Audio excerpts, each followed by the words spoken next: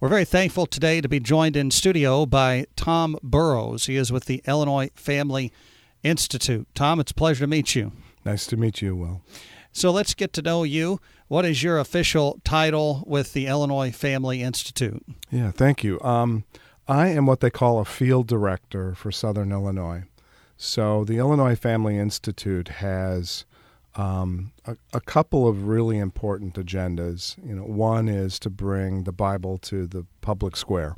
So we're involved a lot in informing and educating people about what Illinois government is doing, from the local level to the state level.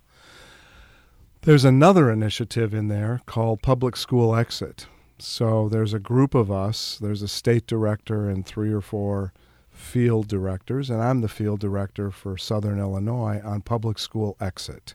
And I think it's really important to mention that this position is new.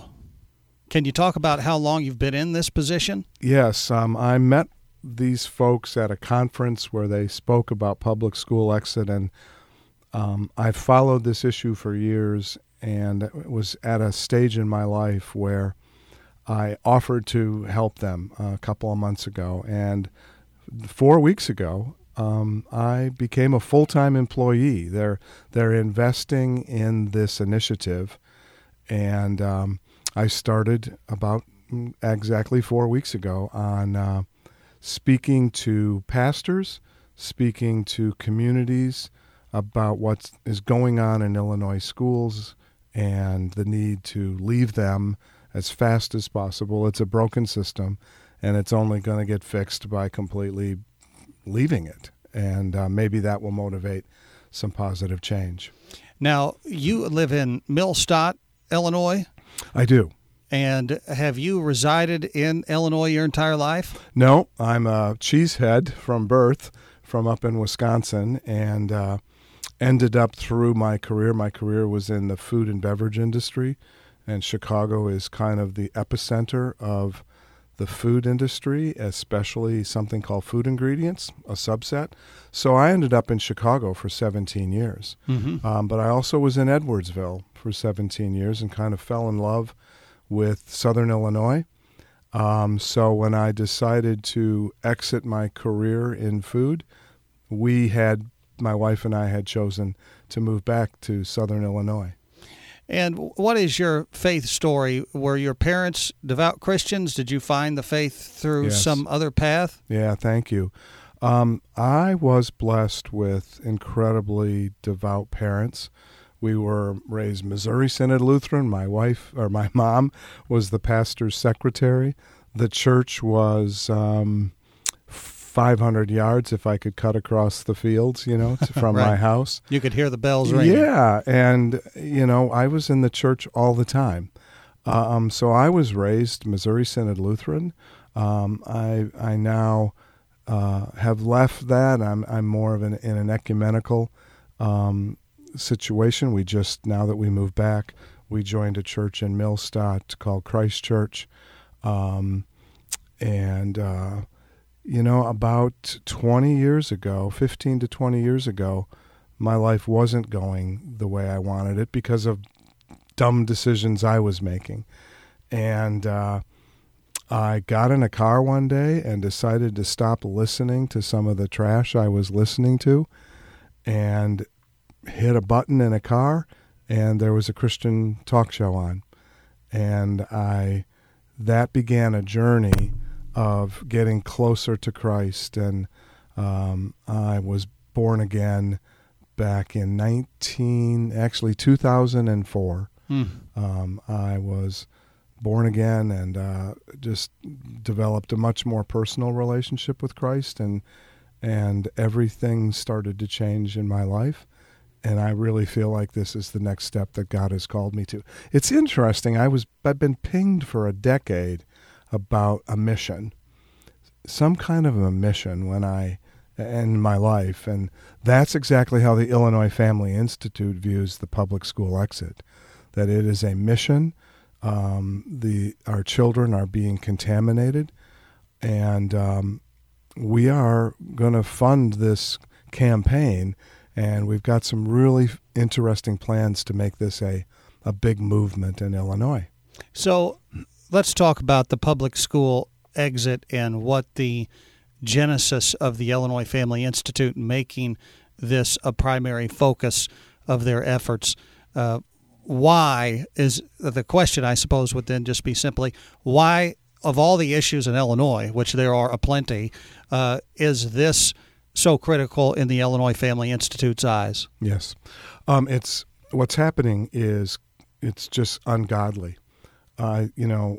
Christians have a decision every day. Are they going to follow God's way or are they going to follow man's way?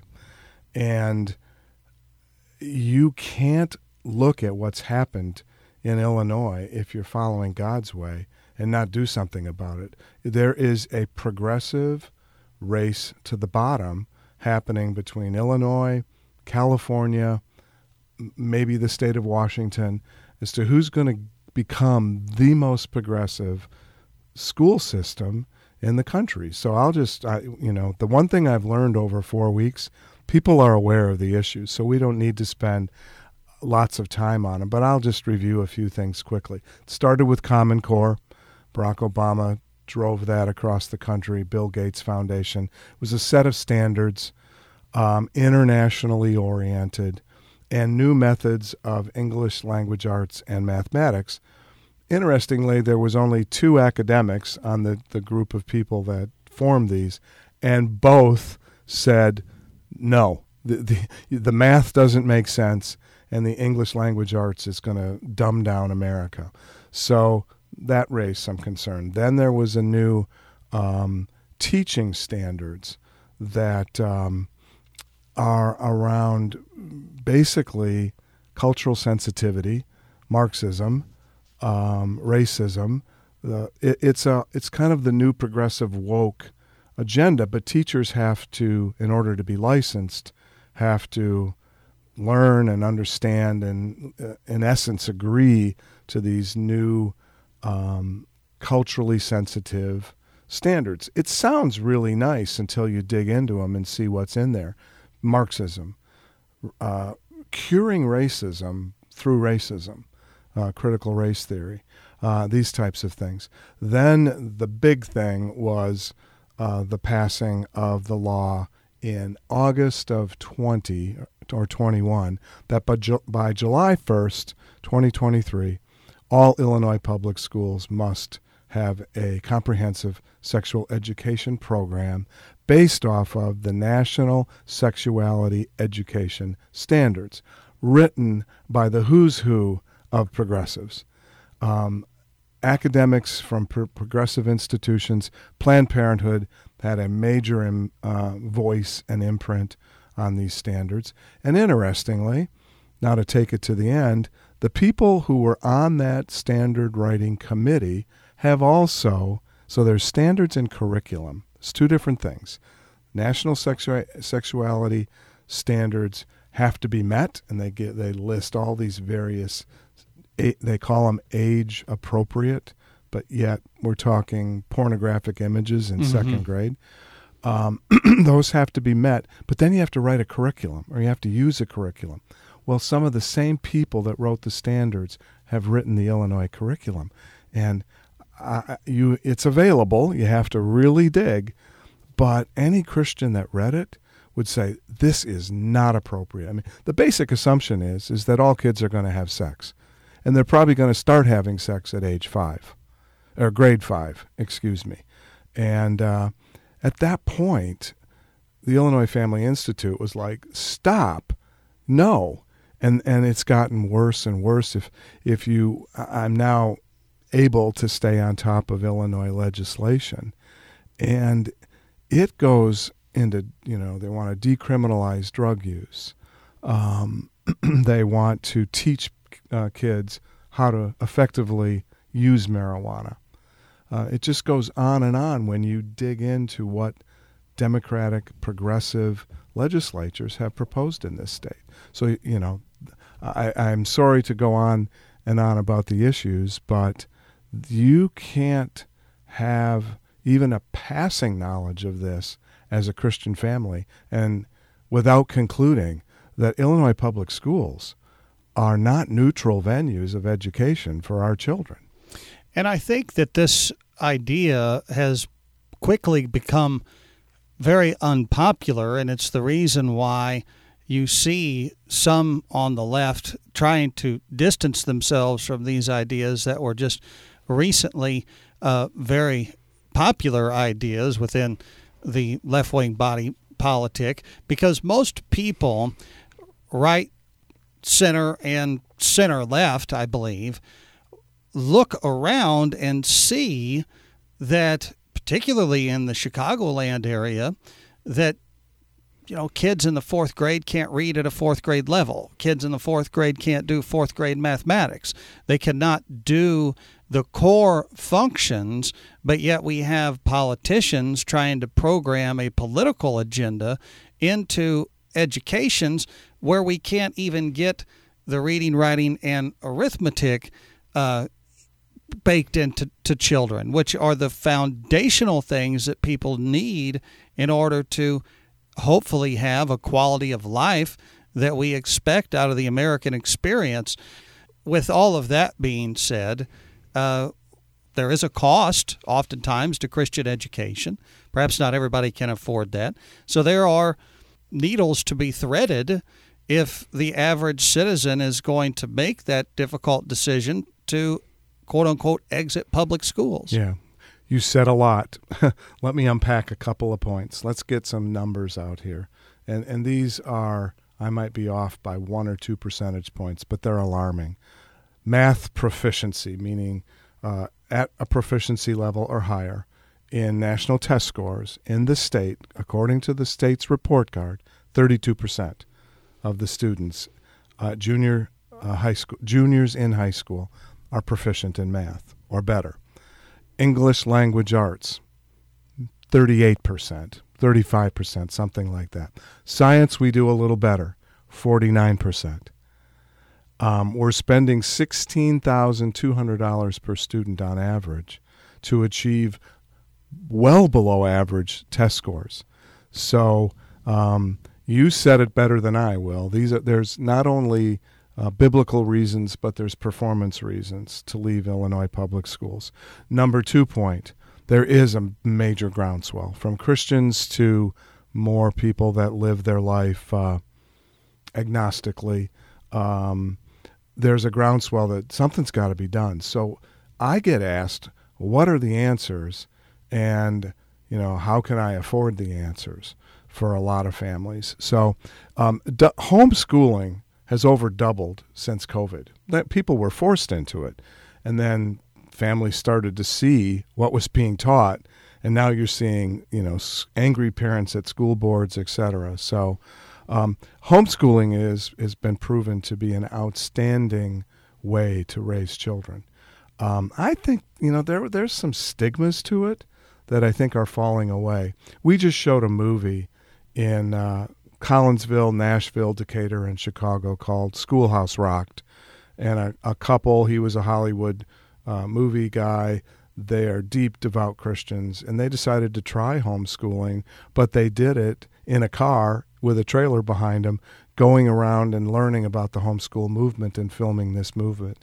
And there are so many resources available today. It is very mainstream today to do homeschooling, and then there's options of homeschooling. So I'll keep going, and I'll bounce through some of these. I'm talking to pastors and say, could you start a Christian day school here? Surprisingly, that's a challenge for a lot of pastors. They know the issues, they agree with us, but there's some fear and trepidation on many of them, due to they have teachers in their congregation, parish, and I don't do this. I'm worried about my 501c, and there's either real bold pastors and there's probably a lot in the middle and timid. But if you're not bold on this issue, you're not making the impact that you should make. So I strongly encourage them to start a school. They could house a school. There's school models now. They're called micro schools. They're called university schools. They're called co-ops. They're each a little bit different. A homeschool co-op is a group of families coming together and homeschooling together. They need a place to house. So churches sit idle from Sunday evening, arguably Monday morning through Saturday. Right. And there's all this space. So I'm asking pastors to let people do a co-op inside of that building. There's university models. That's interesting because that's a concept I've never heard of before until right this very moment. Yeah. And I've been working in Christian media for 16 years. Okay. Co-op movement is really big. Here's what it gives you. It gives you a built-in support system. You join up with 3 or 4 other families. You have 15, 20 kids in the school. And there's some commonality. You're working on the curriculum together. It's all parent-led and it's parent-taught. But it's a little bit easier way to homeschool, but it's all parent. Well, sure. Many hands make light work. Correct. The micro schools are tuition-based. They're run by an owner of the school. They hire a teacher to teach a biblical American history, reading, writing, and arithmetic curriculum. Parents have a lot of freedom and a lot of input, but they're not running the school. So it's another good model, but there's cost in that one. I ask another great model. I'm learning all about it. I never realized the effectiveness of the one-room schoolhouse. It's enormously effective on developing sensitive, well-educated, sensitive people. I mean, you have older students teaching younger students. They don't have bullying issues. They don't have violence issues. They don't have a lot of the problems that bigger schools have. One-room schoolroom could be housed in a church. I'm asking pastors, if you can't do any of those options, make public school exit a mission. I mean, this program, be real simple. This is good for children. This is good for the church because we're supposed to raise our children to follow God.